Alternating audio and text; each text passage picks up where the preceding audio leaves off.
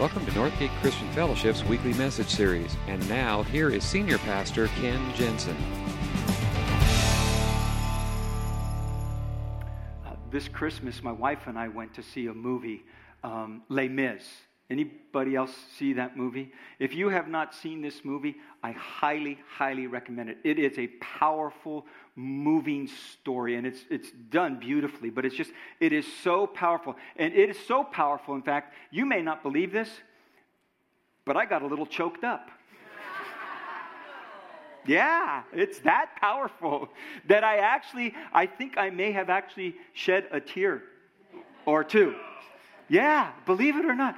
It is a powerful story. If you don't know the story, I don't want to, spoiler alert, okay? I don't want to ruin it all for you, but the essence of the story is grace. It is about a man, a hardened criminal named Jean Valjean, who is shown grace, and it transforms his life. And the rest of the story is how he learns to live in grace. And there's an antagonist in the story. His name is Javert. Javert is a policeman, and he will not let Jean Valjean live in grace because it's about the law, and you got to be upstanding, you got to do right, and if you've done wrong, you got to be punished, and on and on and on and on. And the whole story is this Javert pursuing Jean Valjean, not wanting him to live in grace, and it is so powerful, and Javert can't handle it. He doesn't know how to handle grace. And that's what makes this movie so powerful. It's make the story so powerful. It's all about grace. And you don't have to be a Christ follower to be moved by grace. You don't even have to be religious to be moved by grace. Because grace is one of those things that every one of us in this room is desperately in need of. And when somebody shows us in some small way, through forgiveness or some other way, shows us a measure of grace, it's powerful. Grace is what offers us forgiveness. Grace is what gives us hope. Grace can transform lives. And grace is at the heart of why we exist as a church. When I discovered the power of grace, it changed my life. I grew up in the church. I learned all the right moves. I knew all the right answers. I had it all worked out. But I didn't understand grace. And I thought it was my job, since I was so straightened out, to go straighten out everybody else.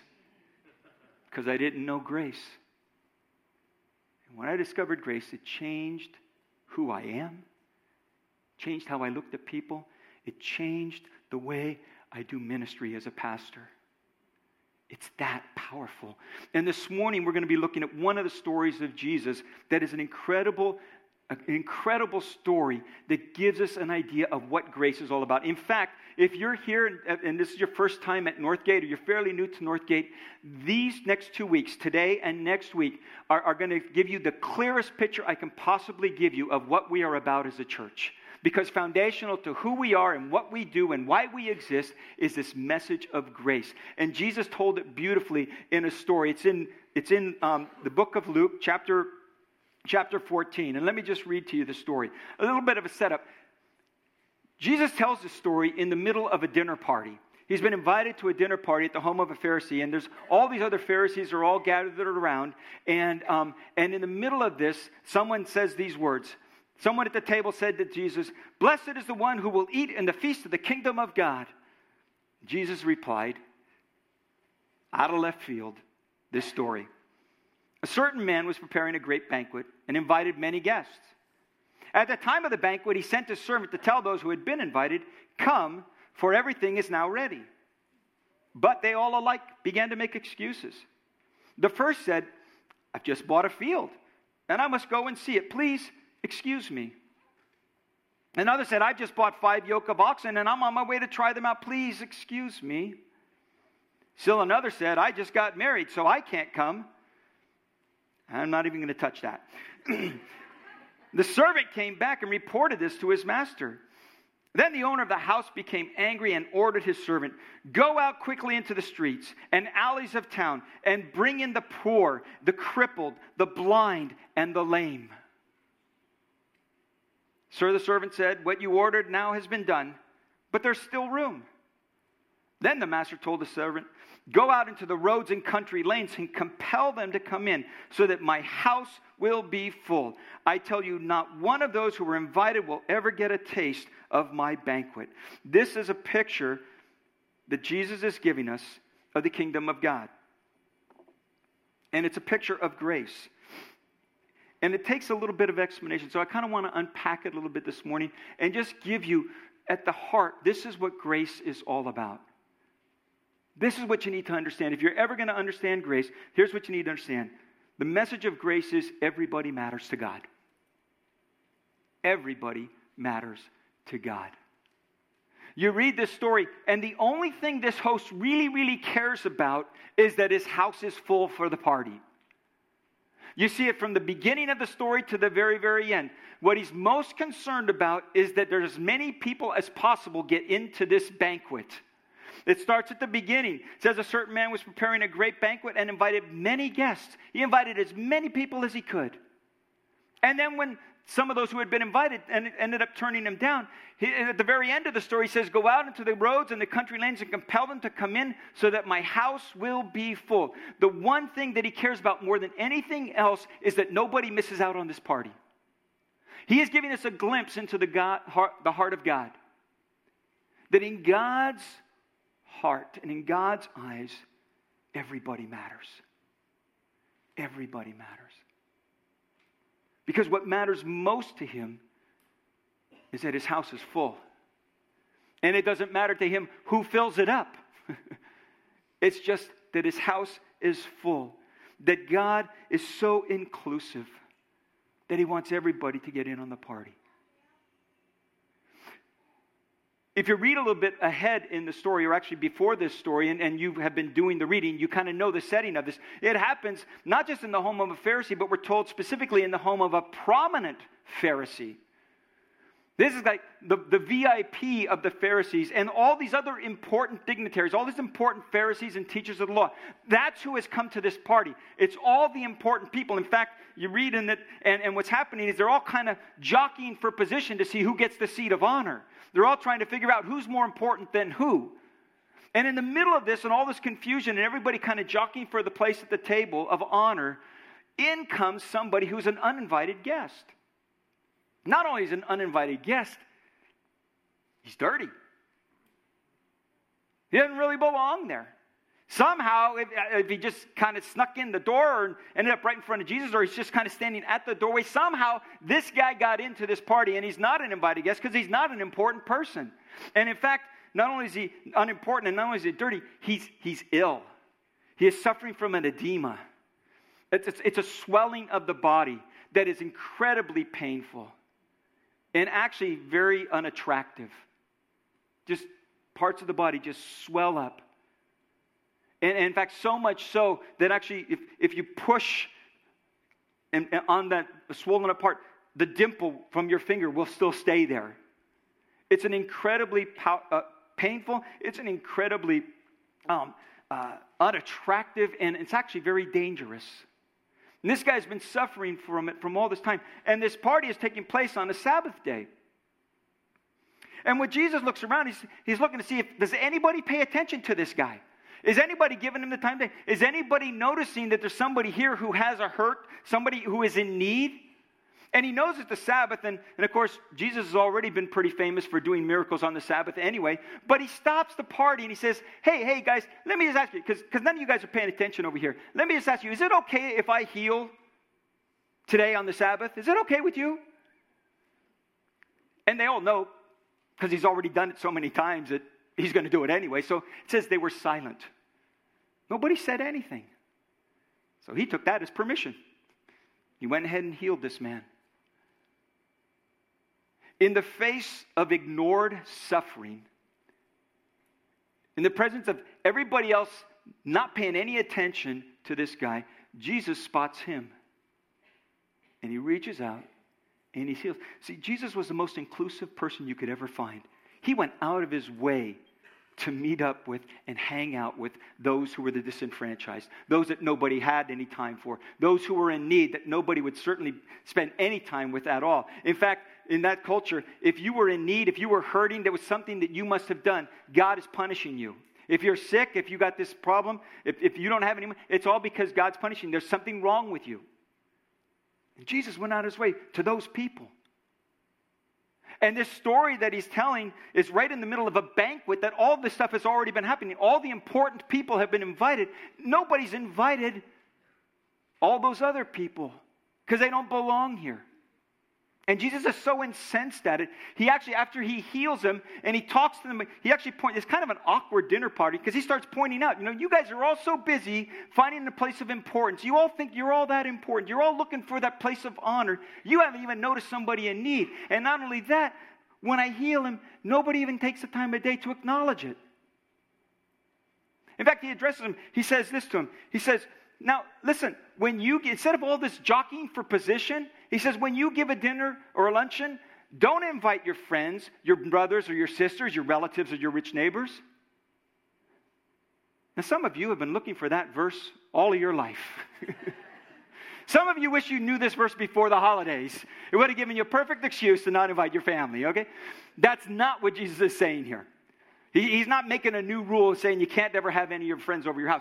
What he is saying is, I want you to understand the worth of people that can't do anything for you.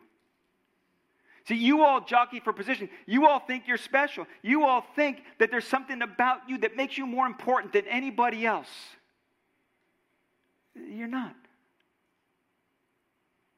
Because if you think that way, you don't pay attention to the people that God pays attention to. And you need to know in the kingdom of God, it's not about jockeying for position. It's about seeing the worth in everybody. Everybody matters to God. And here's the point. If everybody matters to God, then everybody ought to matter to us. Because everybody matters to God. Everybody ought to matter to us. Everybody matters to God. Not just the good people, not just the pretty good people, not just the kind people, not just the friendly people.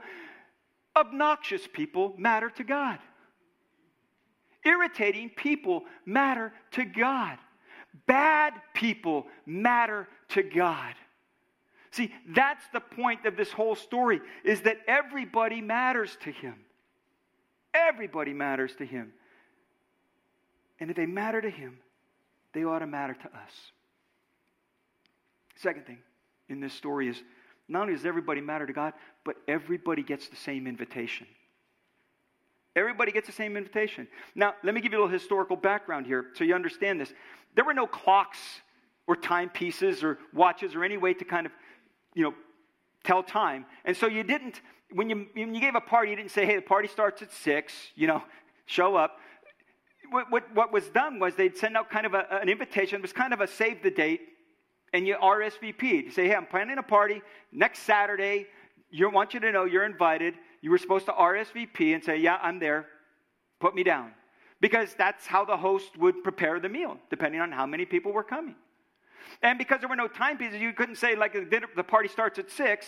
You would just say, okay, it's Saturday evening, and when everything's ready, I'll send out my servants, and they'll come and tell you it's party time.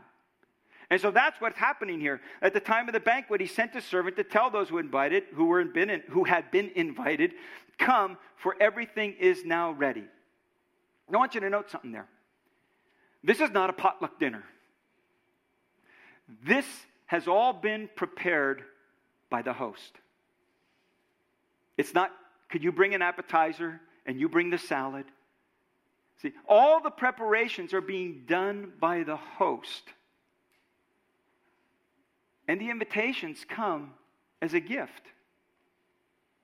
See, none of them deserved an invitation because it's not about them. It's about the host. And sometimes we think because we've responded to the invitation that somehow that makes us a little bit better than other people.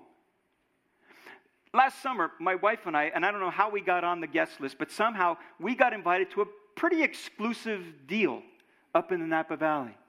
And I remember we got that invitation. I thought, well, that's pretty cool. And I found out only very few people got invited to this thing outside of the main people. And there was some pretty important people were going to be at this thing. And we got to that thing, and, they just kind of wined and dined us and treated us so nice. And I just started feeling a little bit, I'm pretty special.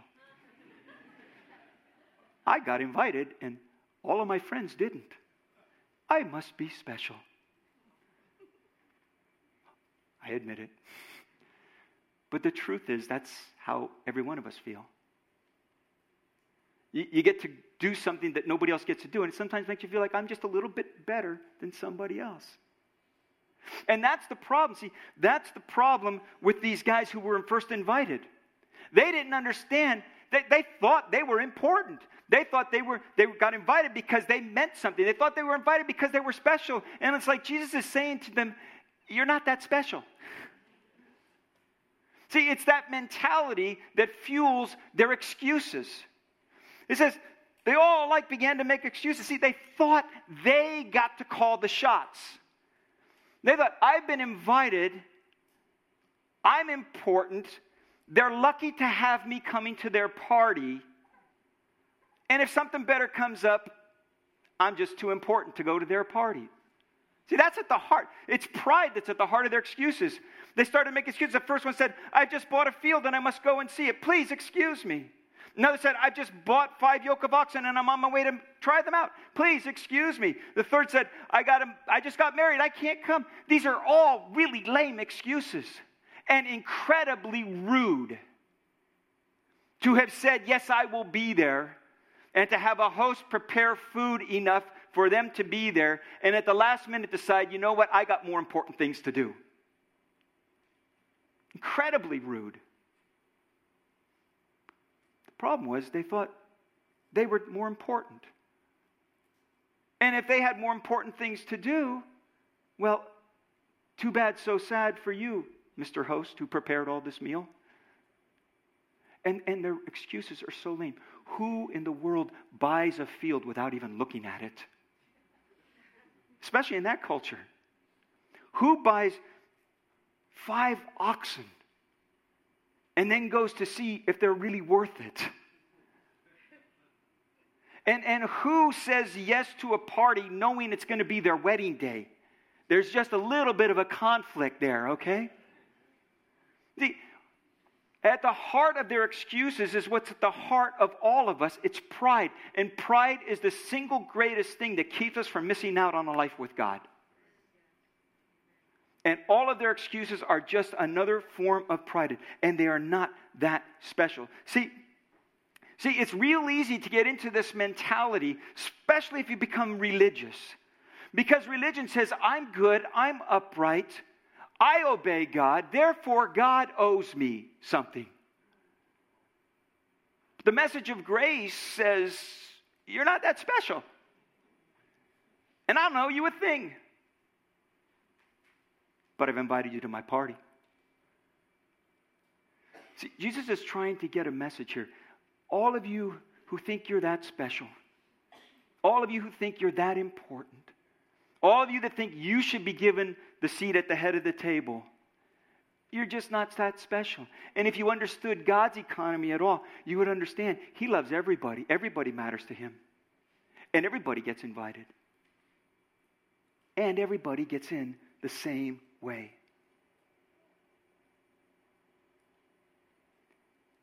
See, Christ's followers believe that no matter how good I might be, or how hard I might try, it doesn't earn me any status with God. Christ's followers, truly Christ's followers understand, I don't deserve a bit of this. It's only because of God's grace. See, at the foot of the cross, the ground is incredibly level. Because nobody deserves it. Nobody can earn it. And just like the host of the banquet did all the preparation and did all the work, all he said was, here's the invitation. You come. And you know what that is? That's a picture of faith. It's a picture of faith. The whole thing about it is, all I got to believe is that God wants me. And that He's made all the preparations, and that I'm invited to be a part of His family, to be a part of His kingdom, to be a part of His banquet. If I think somehow that I have earned it or deserve it, that leads to arrogance and pride. When I understand grace, there's nothing left but gratitude and mercy toward others. Every one of them got the same invitation. The ones who were invited first and got to save the date, they got the very same invitation that those who were out in the country lanes, far, far away, complete strangers. They got the same invitation to the very same banquet. The only thing that happened with the first guys is they just got it first. They weren't more important. They were just who the guy knew. But they were no more important and no better. Because everybody got the same invitation, and everybody got in the same way. All they had to do was believe there was a party for them. See, and that's what faith is really all about. It's believing the truth about what God says. That I don't deserve to be a part of His family. I don't deserve to be into His party. I don't deserve a place in His kingdom, but He's made preparation for me anyway because He loves me. And it's not because I'm bringing the salad or the appetizer. It's because Jesus did it all for me. And I just got to believe enough to show up and to say, I'd like in on the party. And I was reading this week, and I noticed this. When the first people turned down the invitation, the instructions that He gives His servants is, He says, now go out quickly into the streets and the alleys of town. He says, go out into the neighborhood, go all around the village and find whoever you can. Bring in the poor, the crippled, the blind, and the lame. All these people that wouldn't be invited to the party, He said, you invite them. And then He says, and there was still room. So He says, okay, we've invited everybody in town. Let's go get the travelers that are happen to be passing by town. He says, now go out into the roads and the country lanes and compel them to come in so that my house will be full. Bring them in. Compel them to come in. And I was thinking about that this week. That's like really strong language. I mean, the first group got invited. But the second group, He says, no, you bring them.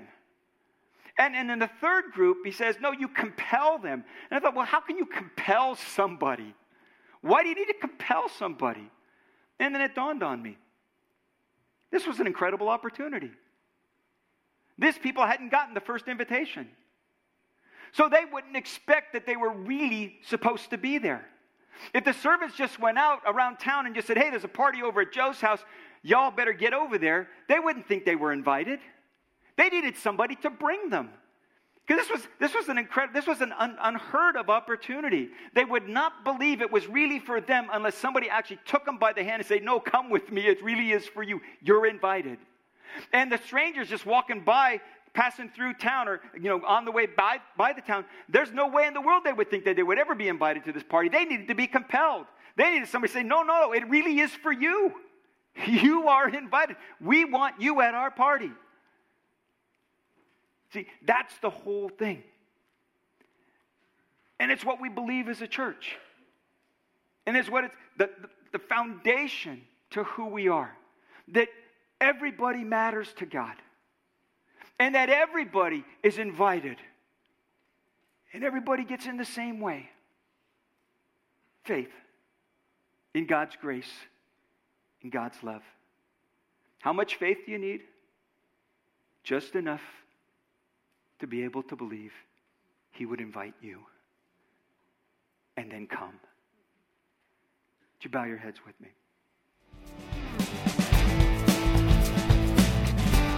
Thank you for listening to this week's message. We trust that you'll join us again soon for another uplifting message from Northgate Christian Fellowship, located in Benicia, California.